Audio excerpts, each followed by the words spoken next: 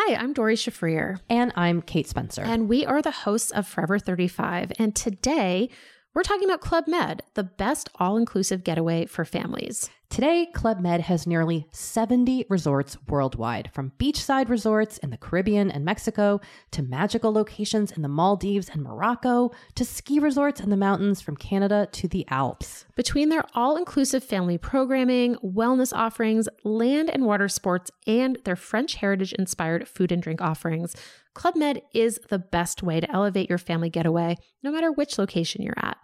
To learn more, visit clubmed.us. Join Hoda Kotb for a brand new season of her podcast, Making Space. For season 5, I am making space to talk to people who are providing a sense of hope and inspiration when life changes course. Uplifting conversations with inspiring individuals like NFL legend Drew Brees, singer-songwriter Ziggy Marley, and Today's Show co-anchor Savannah Guthrie as you have never heard her before. I found faith more viscerally, not because the bad thing didn't happen, but because it did. I promise you, like me, will leave these conversations with some wisdom for your own journey, empowered and inspired to make space in your own life. New episodes of Making Space with Hoda Kotb are released every Wednesday. Listen now wherever you get your podcasts. Hi, I'm Zibby Owens, and you're listening to the award-winning podcast, Moms Don't Have Time to Read Books. If you like this podcast, you will love my new anthology called Moms Don't Have Time to Have Kids. Check it out, and you'll hear from 49 authors about all sorts of things moms don't have time to do. All the authors have been on this podcast. Also, check out my TikTok, @with Zibby and Tracy, my other podcast, Sex Talk with Zibby and Tracy. Check out Moms Don't Have Time to Write on Medium. And of course, my new publishing company called Zibby Books. And now back to our daily author interview site and a quick hello from some of my kids. Hi. Hi. Hello. Enjoy the show. If you like this podcast, you will love my new anthology called Moms Don't Have Time to Have Kids. Here's a little snippet by one of the authors from the anthology. My name is Shannon Lee, and I'm thrilled to have contributed to Moms Don't Have Time to Have Kids. My essay is called The Anchor and the Seabird, and what I really don't have time for is stress. It doesn't mean I don't have stress. It just means I don't have time for stress. I did an IG Live with Christina Clancy about her novel Shoulder Season. She has been on this podcast before, and I was really excited to have her back. Christina is the author of The Second Home and, of course, now Shoulder Season, and her work has appeared in the New York Times, the Washington Post, the Sun magazine, and in literary journals including Glimmer Train Stories, Hobart, Pleiades, the Minnesota Review, and elsewhere. She has a PhD in creative writing from the University of Wisconsin-Milwaukee and lives in Madison, Wisconsin. Hi. Hi, Cindy. I'm always so nervous when I join an Instagram Live. I'm like, am I doing this right? I know, me too. It's not very user-friendly, and I'm sorry about the stress. I feel like my job is just to calm people down for a while at the beginning of every IG Live. All my friends, my writer friends, whenever they have a live event with you or an event with you, I was like, I'm so nervous. I'm going to talk to Zibby. And I'm always like the Zibby whisperer. I'm like, no, she's so great. She's so easy to talk to. So I wasn't nervous at all. Oh, good. Well, thank you for doing that. Nobody should be nervous talking to me. Oh my gosh. I'm like, whatever. But you're a powerhouse. Oh, I mean, every hardly. day you should have your own news station just for all your news. Just wait. Who knows what's coming next? Lots more. I literally have so many ideas that I want to do. I'm like, I can't even, I don't even know what to do. I just want to keep, anyway. If only there was more of me. No, I'm just kidding. I'm just joking. Okay, Shoulder Season. I read this whole thing in kind of one long sitting. No way. I had a plane ride. Yes.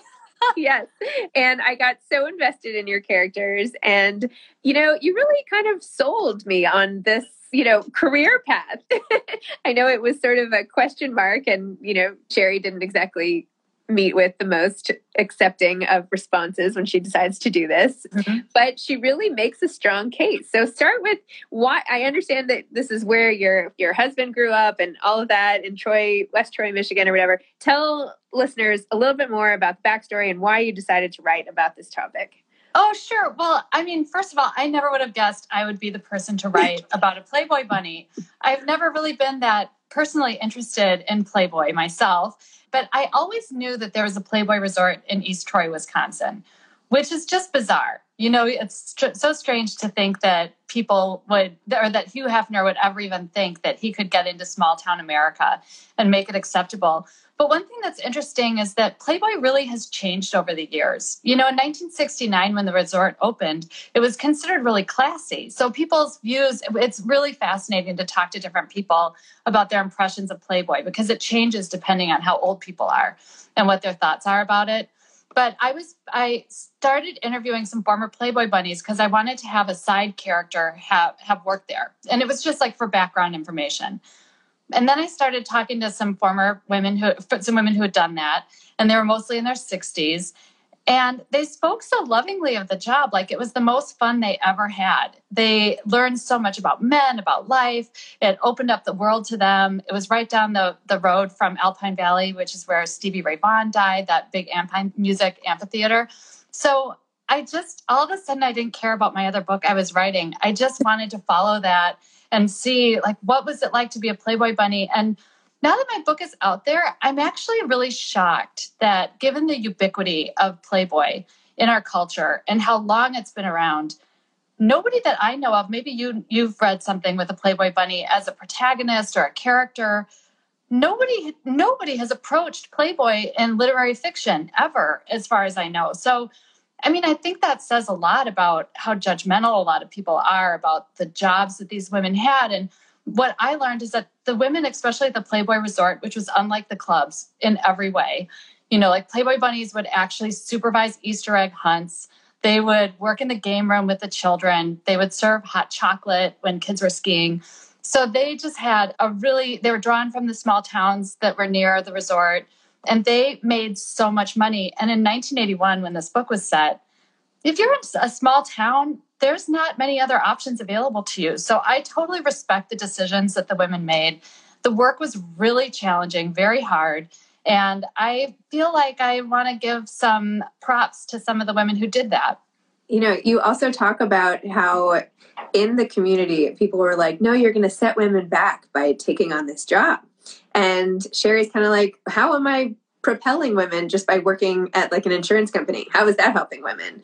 And right. Like, abuses women all the time. Like, that boss is a terrible guy. Why would I do that? And I see what she's saying, right? Like, one person's job is not going to change the world. But I feel like, as there is bias now, there was so much bias then. And yet, who knew that these were like family amazing resorts? Like, the fact that there were even kids there at all, whether or not they did the Easter egg hunts with the bunnies. I mean, it was a totally different time and a totally different place. And how interesting to get a little glimpse into that. I could see why you were so fascinated. Yeah, it's just a weird time in our history, to think about what it was like then. And I do think that, back in 1981, it's really hard to view the decisions that the women made through the lens of today. I think that it really was kind of different. But, women's work is hard and challenging no matter what. But I've talked to so many Playboy bunnies. Like, one of the bunnies I talked to was 20 years old. Her husband was in prison and she had 2 kids. And she is a wealthy business owner now.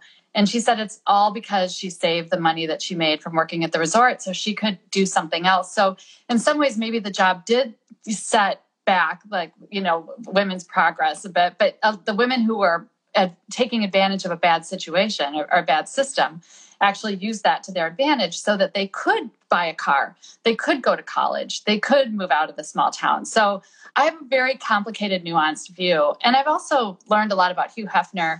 You'll notice he doesn't get any play in the book. He's referenced, but he doesn't have a scene because I wanted to keep the focus on the women who worked for him. But he has a complicated legacy too. I was just reading about in Miami, he bought back a franchise so that he could, because he heard that it was segregated and he wanted to make sure it was open to people of all colors. So he did do some things that were very forward thinking. Interesting. No, I loved how you really explained why all the women were there and sort of followed all the narratives of many of her friends. And Val and the girl who her brother had gotten burned and she had to work on it. I mean, oh my gosh, some of the stories were just like really poignant and you see why, like what makes people do things, like it's a job. I don't know. I found all of the stories, so the interwoven stories, like very compelling and understandable why they would then, shove their feet into these like painful shoes with the blisters, and they couldn't sit down and they couldn't pick things up off the ground and they couldn't bend forward too much, and how they had to sort of be constrained by so many things. It reminded me of Vegas, honestly. It's almost like the bunnies in the resorts were sort of like a waitress in a Vegas casino today. It felt like. Yeah, when you think about it, there's still lots of jobs that are like bunnies. There's Hooters girls. There's definitely positions like that still. I mean, it's. I'd like to think we've come a lot farther than we actually have, but it definitely was a reality of their time. They took on a lot to do that job. I also like how Sherry or Shelley, I always mix up those names, Sherry, really sort of came into her own, right? She had never thought of herself as beautiful. She had never had really any confidence in herself or her looks, and had been, really sidelined by her mother's illness for a while. And just like in that tiny world where it becomes so small when you're just caretaking all the time, and had really put her own life on hold. And she's finally like, well, I'm going to take care of myself. And you see her like becoming more beautiful, literally, as she's sort of, as shedding this layer and the layer of grief. I mean, at the end of such a long illness, and you have that wonderful scene in the car with her friend where she's just like, she finally lets herself mourn and grieve. So tell me about the whole loss. Like, she's essentially an orphan. I mean, she is an orphan, really. I mean, right. Well, I wanted to have a character who had a very stunted adolescence. Because, I mean, for myself, even when I was growing up, I never had brothers or anything. And I always thought that men were so mysterious and different from me, like that they were a totally different species. So I was kind of drawing on that feeling that I had when I was growing up, too. And I wanted to have a character get a job where she's totally unprepared for everything that's out there for her. And I know readers get really frustrated with Sherry, and that's on purpose. She makes a lot of bad decisions, but she's not in a position to make good decisions necessarily because she's had no reason to know better.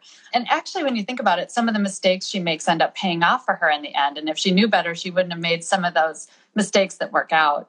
But one of the reasons I wanted to write about Sherry being so inexperienced and making mistakes is really this book is about. I was asked by a bunch of women in their 60s that when I was working on my kind of book that led me to this book, and they said, what are you writing about? And they said, we hope you write about women our age because we feel like nobody writes about us. They just write about younger women. And we were talking about how when you get older, the mistakes you make when you're younger never feel like they're very far away. Like some people never let go. They never move on. So I wanted to have Sherry have something tragic happen that she, as she gets into her 60s, she never lets go of it. She just doesn't, she can't give herself permission. So she has to then go back and revisit what she did when she was younger and think about, the stupidness. But I think we've all made mistakes. And the randomness, right, of the series of things that lead to some of the biggest moments in your life, and how preventable they can seem in retrospect. And yet that ends up being the thing, that defining element. And it could have so easily been otherwise. Right. Yeah. It's hard to talk about some of the things that happen without giving away the big twist. Yeah. That was pretty vague. Right? I thought that was pretty big. You were perfect. Some of Sherry's interactions with the men, I found myself sort of holding my breath as she would go off. Well, I don't want to give things away, but as she has these encounters over the course of her tenure and gets herself in situations that, just made me so nervous. I felt like this mother hen sort of watching her and being like, oh my gosh, don't go there and don't go on that and there and that trip and oh my gosh. And you see men sort of in different roles and how they can exploit women, or they can be kind, or they can, all these different ways when the man sort of has the power in that situation. So tell me a little bit about that and how you decided which interactions to have with which types of men, like how you sort of scoped that out. Well, it's interesting. When I was working on The Second Home, one of my friends, J. Ryan Straddle, who wrote Lager Queen in Minnesota, he read an early draft of it, and I have a villain in the second home. And he said, make sure your villain isn't too much of a straw man, because men are complicated just like women. And, I'd kind of flesh him out. And thanks to him, like, the second home is actually going to become a TV series. And it was optioned. Yeah. And it was optioned by Nikolai Coster-Waldau from Game of Thrones, who wanted a part where he could play a villain who was complicated.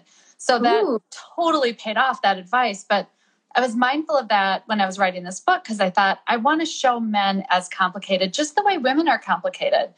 Some of the bunnies that we meet, like we think Val's going to be so horrible. We think Mitch is going to be this terrible guy. Like the different people that we meet end up maybe not being quite as bad as we think. And so when I finished my first draft of it, I sent it to my editor, and she said, what this book really is doing is it's exploring our multitudes.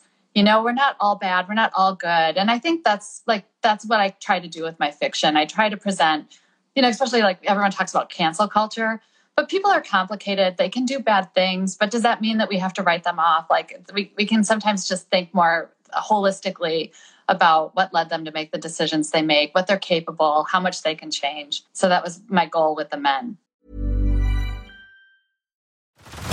Head over to Hulu this March, where our new shows and movies will keep you streaming all month long. Catch the acclaimed movie All of Us Strangers, starring Paul Mescal and Andrew Scott.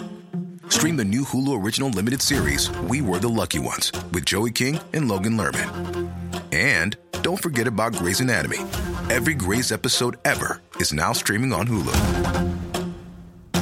So, what are you waiting for? Go stream something new on Hulu. Hi, I'm Dori Shafrir. And I'm Kate Spencer. And we are the hosts of Forever 35. And today, we're talking about Club Med, the best all-inclusive getaway for families. Today, Club Med has nearly 70 resorts worldwide, from beachside resorts in the Caribbean and Mexico to magical locations in the Maldives and Morocco to ski resorts in the mountains from Canada to the Alps. Between their all-inclusive family programming, wellness offerings, land and water sports, and their French heritage-inspired food and drink offerings, Club Med is the best way to elevate your family getaway, no matter which location you're at. To learn more, visit clubmed.us.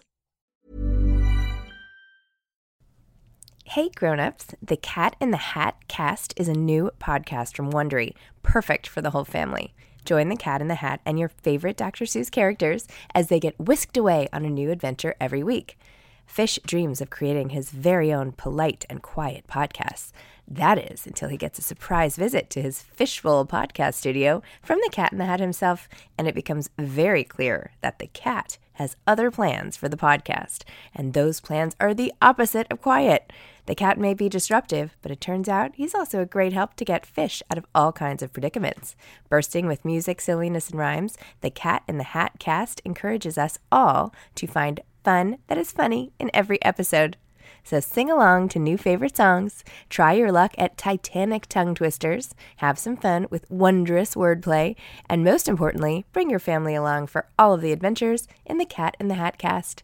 Follow the Cat in the Hat cast on the Wondery app or wherever you get your podcasts. You can listen to the Cat in the Hat cast ad-free right now by joining Wondery Plus in the Wondery app or Wondery Kids Plus in Apple Podcasts.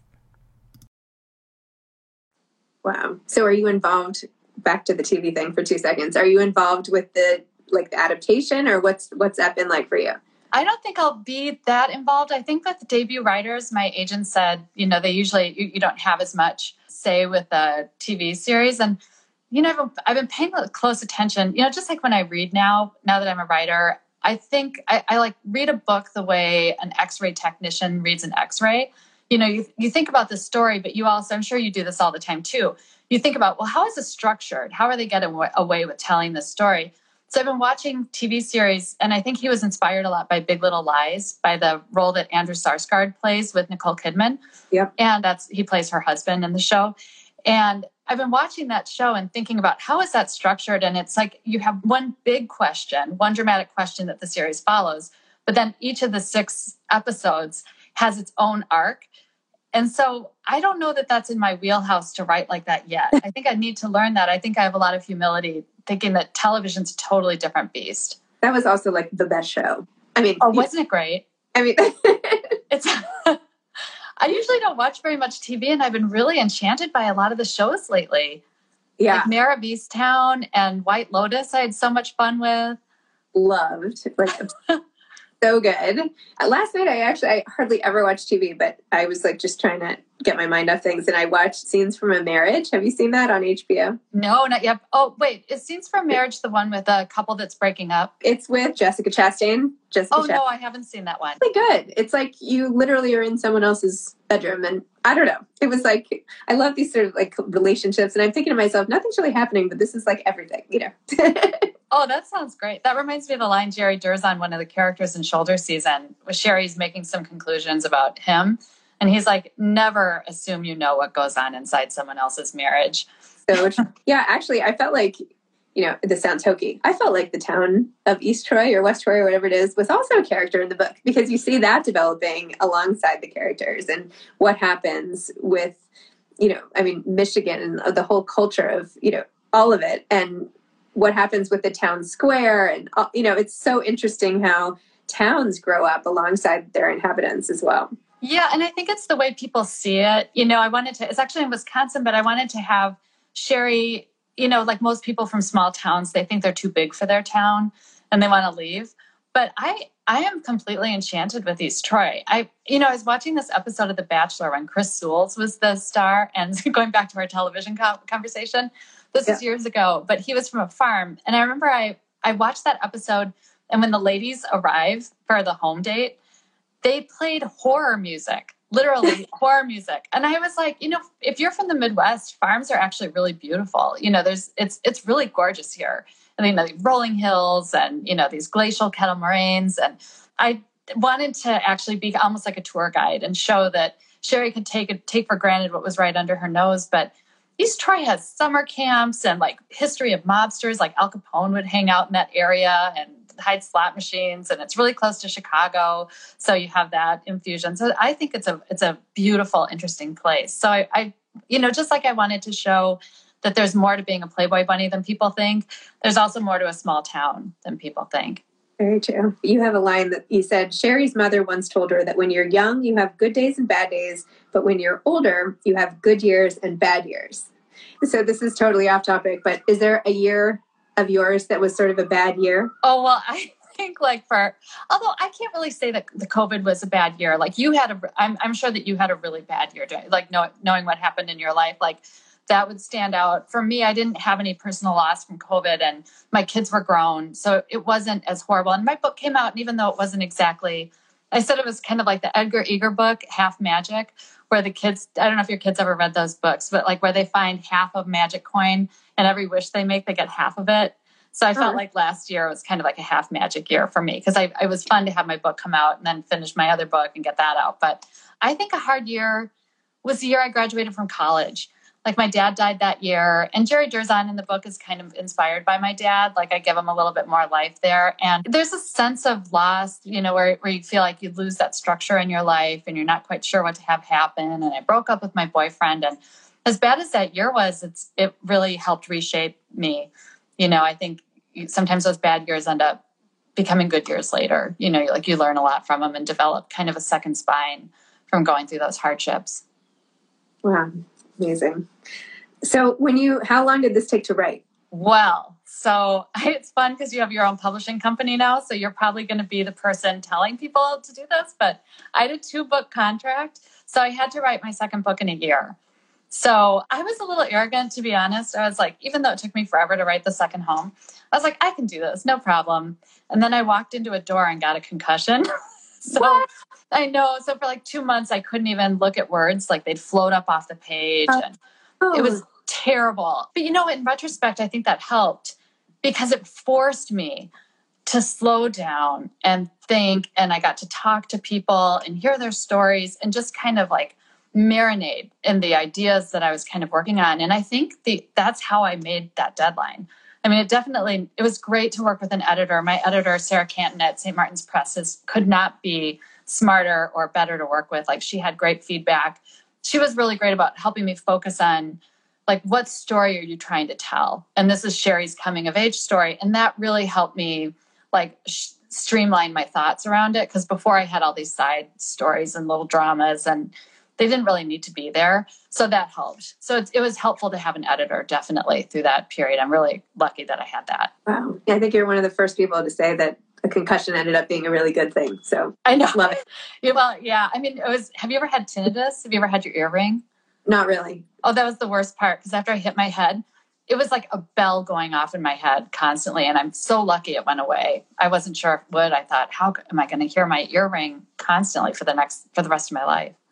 Oh my gosh, I'm sorry. So, the theme for today is turning bad things into good things. Lemons into lemonade.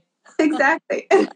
My husband was telling me that lemons actually aren't even a naturally occurring fruit, that they were like bred between different fruits to manufacture the lemon. I don't know. Oh, really?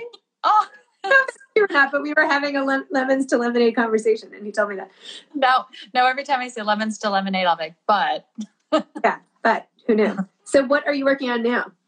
Now I'm working on a book that's set in 1927 at a lakeside resort. It's really interesting. It's, in the 1880s, all these people from Chicago, these Gilded Age, they call it the Newport of the Midwest, is Lake Geneva, where shoulder season's set. So there's all these amazing estates from the Wrigleys and so on. And in there, or along the lake, is a compound of 10 houses. There's 5 on each side, and they're these beautiful, cute old Victorian cottages that are painted white with green roofs. And in the middle is a clubhouse. And I saw this compound, and I read about it, and they said when it was started, they built the compound, or they built the houses without kitchens, so that the people who summered there would have to take every meal in the clubhouse. And not only that, but the people who summered there all lived on the same block on the same street in Chicago. And it was like the middle of COVID, and I was with my family all the time. I was listening to my husband click his spoon against the bowl and chew almonds and thinking I was going to die. And I was like, what if you're with all these people all the time? You can't even escape in the summer. And what if you don't like them? So, I always tell people that novels, a lot of people will say, a novel comes from an anecdote, and they'll say, oh, this thing happened to me. You should write about it. This should be your next novel. But that's not really where novels come from. They usually come from a question. And so for me, the question is, what if you're around all these people all the time and you don't like one of them? So that's what's kind of propelling this new book.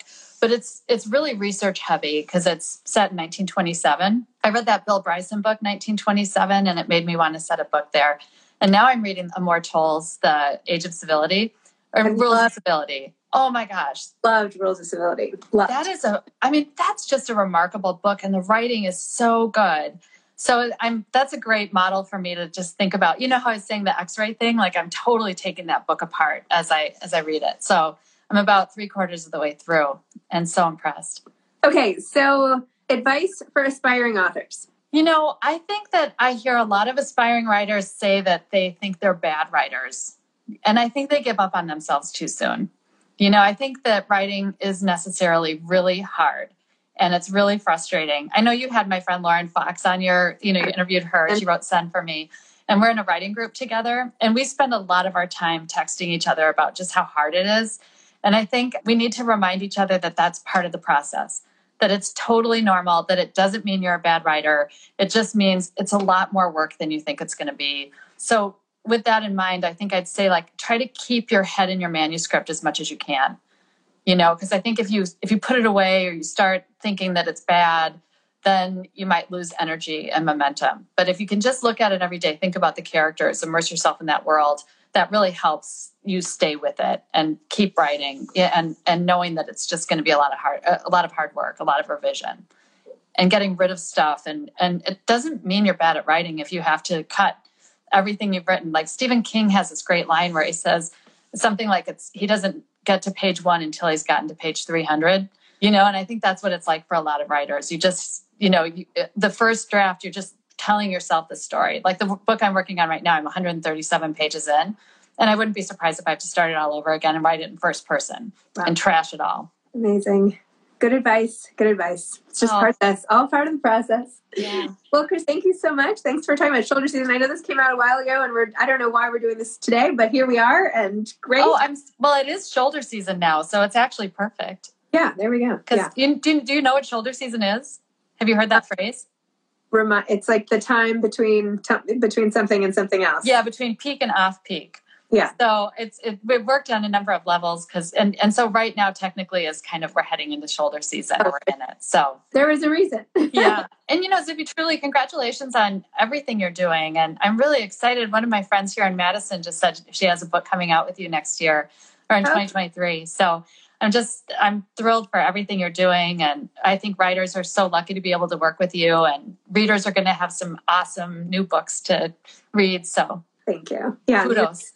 I'm really excited. It'll be great. Well, we're excited for you. You're one of those people you root for. Because you read my book. It was great. All right. Well, Christina, thank you. I can't hear you anymore. I don't know why, but thanks for coming on, and we'll stay in touch. Thanks for listening to this episode of Moms Don't Have Time to Read Books. Don't forget to follow me on Instagram at Zibby Owens and at Moms Don't Have Time to Read Books. Also sign up for my newsletter at zibbyowens.com and sign up for my virtual book club and meet lots of authors on Zoom every other week. Thanks so much to Steve and Ryan at Texture Sound for the sound editing. And thank you to Morning Moon Productions for providing this fantastic intro and outro music.